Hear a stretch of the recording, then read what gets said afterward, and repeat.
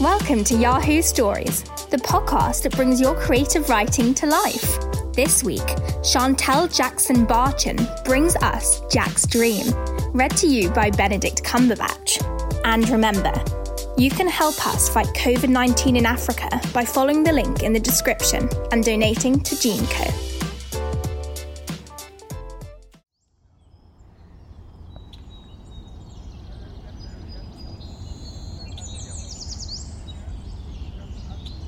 It was the start of the school holidays, and Jack was bored. He lay back on the grass in his garden and dozed. The sun was warm on his face, and it was very quiet. The silence was interrupted suddenly with a voice. "Hello?" Jack sat up with a start. He looked around the garden. His parents were inside the house. He was alone outside. He heard the sound again. "Hello?" Jack spotted a bee walking slowly beside him on the garden path. "Are you talking to me?" exclaimed Jack. "I don't see anyone else around," said the bee. Jack peered closer at the bee as it crawled along slowly. "Why are you walking instead of flying?" "I got myself trapped in your conservatory a few days ago. Searching for an open window, I was. I didn't seem to spot the open door. I'm ever so tired now. Could you help me, please?" "Yes, what can I do?" asked Jack. "If you mix some sugar, some white sugar with a little water, it will give me a boost of energy and I can get back to work," explained the bee. "Right away," said Jack. So he jumped up, ran into the kitchen. There he carefully measured the sugar, mixed it with water and placed it on a spoon. He went back into the garden and placed it gently on the floor where the bee could get it. He watched as the bee sipped eagerly. "Excellent," said the bee. "I'm very grateful. I feel much stronger now. Ah, I see you have a lavender plant, my favourite." Jack watched as the bee took off and headed for the lavender plant. Jack smiled, feeling pleased with himself, and turned around. He stopped and gaped in amazement. He was met with a flurry of excitement in the once silent garden. It had come to life. Sparrows and robins called to him, and a squirrel scampered up to him. "We need help too," they all chattered excitedly at the same time. "Wait," said Jack, "one at a time. You," he said, pointing to the sparrow perched on the edge of the bird bath. "What can I do for you?" "Well, firstly, this bird bath is beautiful and looks lovely in your garden, but I can't use it," said the sparrow sadly. "Why ever not?" asked Jack, surprised. "The water is too deep. Not all birds can swim very well, and there is a risk we could drown. If you take out some of the water, I'll be able to use it." Jack looked around the garden for something to use. He spotted an empty plant pot. He went over to the bird bath and started to scoop the water out. The water sloshed around, and he poured the excess water into the nearby plants. At once, he heard a grateful chorus of replies. "Thank you! That water was lovely," said one plant. "Just what I needed. I was ever so thirsty," gushed another. "You're very welcome," said Jack, making his mind up that he would pay more attention to watering the houseplants too. "Is that better now?" Jack asked the sparrow. He watched as the sparrow dived right in, dipping in and out and splashing about.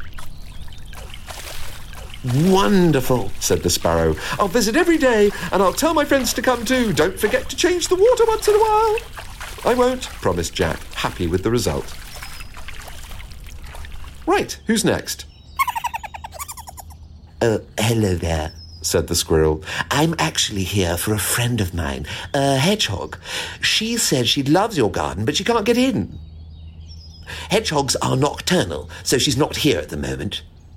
"Why can't she get in? And what does nocturnal mean?" asked Jack. "There is a small hole in the fence which is perfect for her to come in, but it's blocked. Nocturnal means to only come out at night." Jack walked along the garden fence. "Yes, right there," cried the squirrel, hopping up and down. Jack saw there were logs and sticks blocking the hole in the fence. He picked them up, carefully placed them in the corner of the garden. "Ooh, a log pile," Jack heard. Where did that come from? He wondered out loud. "Down here!" Jack looked down and saw a group of insects. They were ants, centipedes, and beetles. "Please leave the wood here," begged the insects. "This is the perfect home for us." "Okay," said Jack, happy to have helped again. "Is that hole okay for your hedgehog friend?" he asked the squirrel. "Oh, yes, she'll be very pleased. She's been wanting to visit your garden for weeks. Please, could you leave some water out for her? Not milk, though. Hedgehogs don't like milk," said the squirrel. "No problem," replied Jack. "Anybody else?" I have a request," said the robin sitting on the top of the fence. "Yes?" asked Jack. Thank you for having a bird feeder in your garden, but I can't use it." "Why ever not?" asked Jack in surprise. "It's right here." "It's much too low," said the robin. "Birds need the feeders placed up high, away from predators, ideally placed nearer to a tree." "What are predators, and why do you want the bird feeders placed beside a tree?" Jack inquired.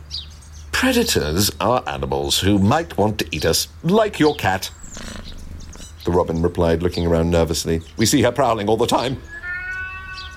"We like the feeders placed near to trees so we can easily escape if we need to." "Wow," said Jack in surprise. "I didn't think about all that when I put the feeder out. I'll move it right away." He carefully removed the feeder from the hook. He looked around the garden, searching for a suitable position.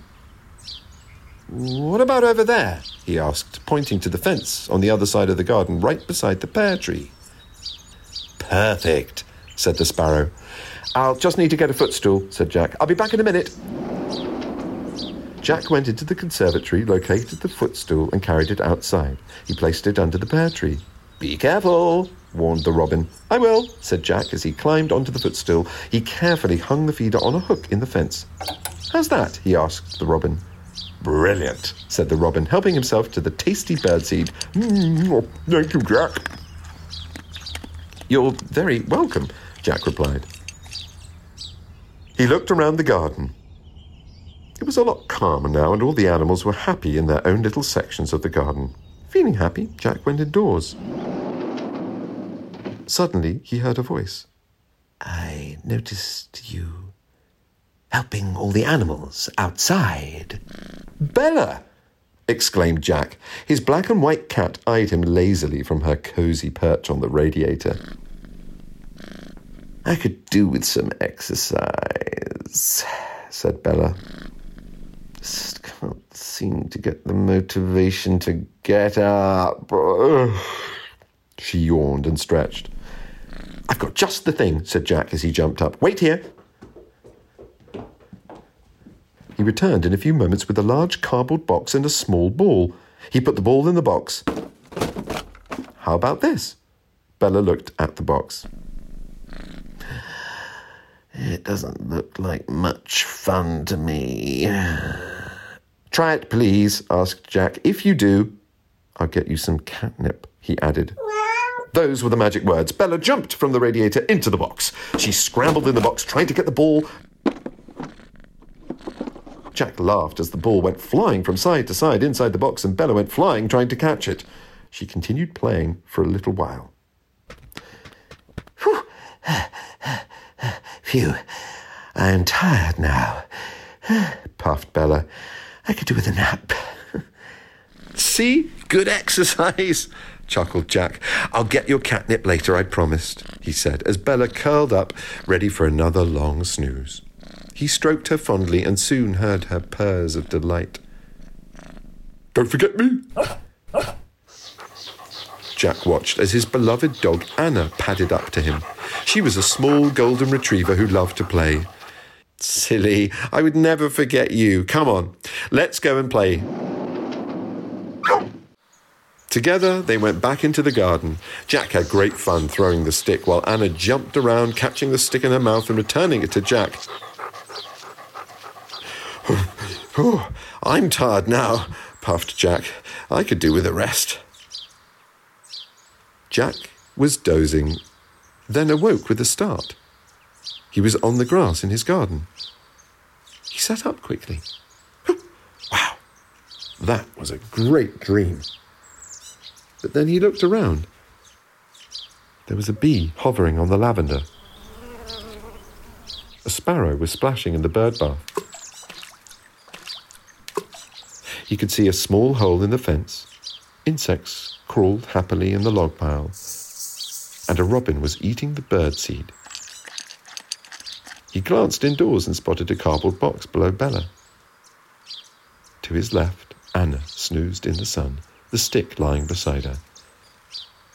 Had it really just been a dream?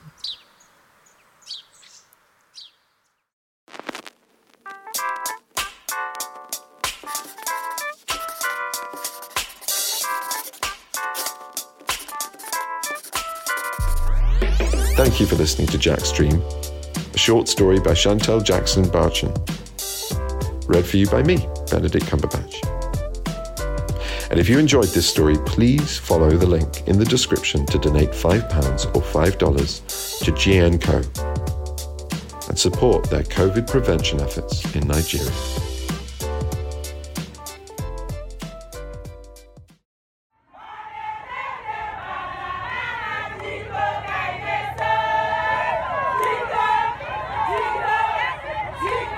Hello, my name is Alpha Manyema, and I am the co-founder and CEO of GN Co. What you hear is the sound of women in the town of Enugu celebrating the opening of a new maternity center that GN Co built so that they can receive the high-quality care they deserve during pregnancy. GN Co's mission is to save and transform lives in Africa. Along with helping vulnerable pregnant women, we also perform complex hip and knee replacements and minimally invasive surgeries in Nigeria. Through our David Oyelowo Leadership Scholarship for Girls, we provide full tuition, medical care, and social support for young female victims of terrorism and gender inequality. As COVID-19 takes fatal hold in Nigeria, we are proud to be one of the few charities fighting the pandemic at the grassroots level. We are donating tens of thousands of gloves, face masks, soap, sanitizer, and disinfectant to hundreds of nurses and traditional birth attendants. We are also training these heroic frontline healthcare workers on how to protect themselves, their pregnant patients, and newly delivered babies from the virus. And we haven't forgotten about impoverished school children quarantined in their villages with no means of mental stimulation, no smartphones, no computers, no access to school lessons or reading materials. So we are donating tablets preloaded with hundreds of books to students all across Nigeria. Your donation of $5 or £5 makes all of this work possible. Thank you for helping us to keep these beautiful songs of joy and hope alive.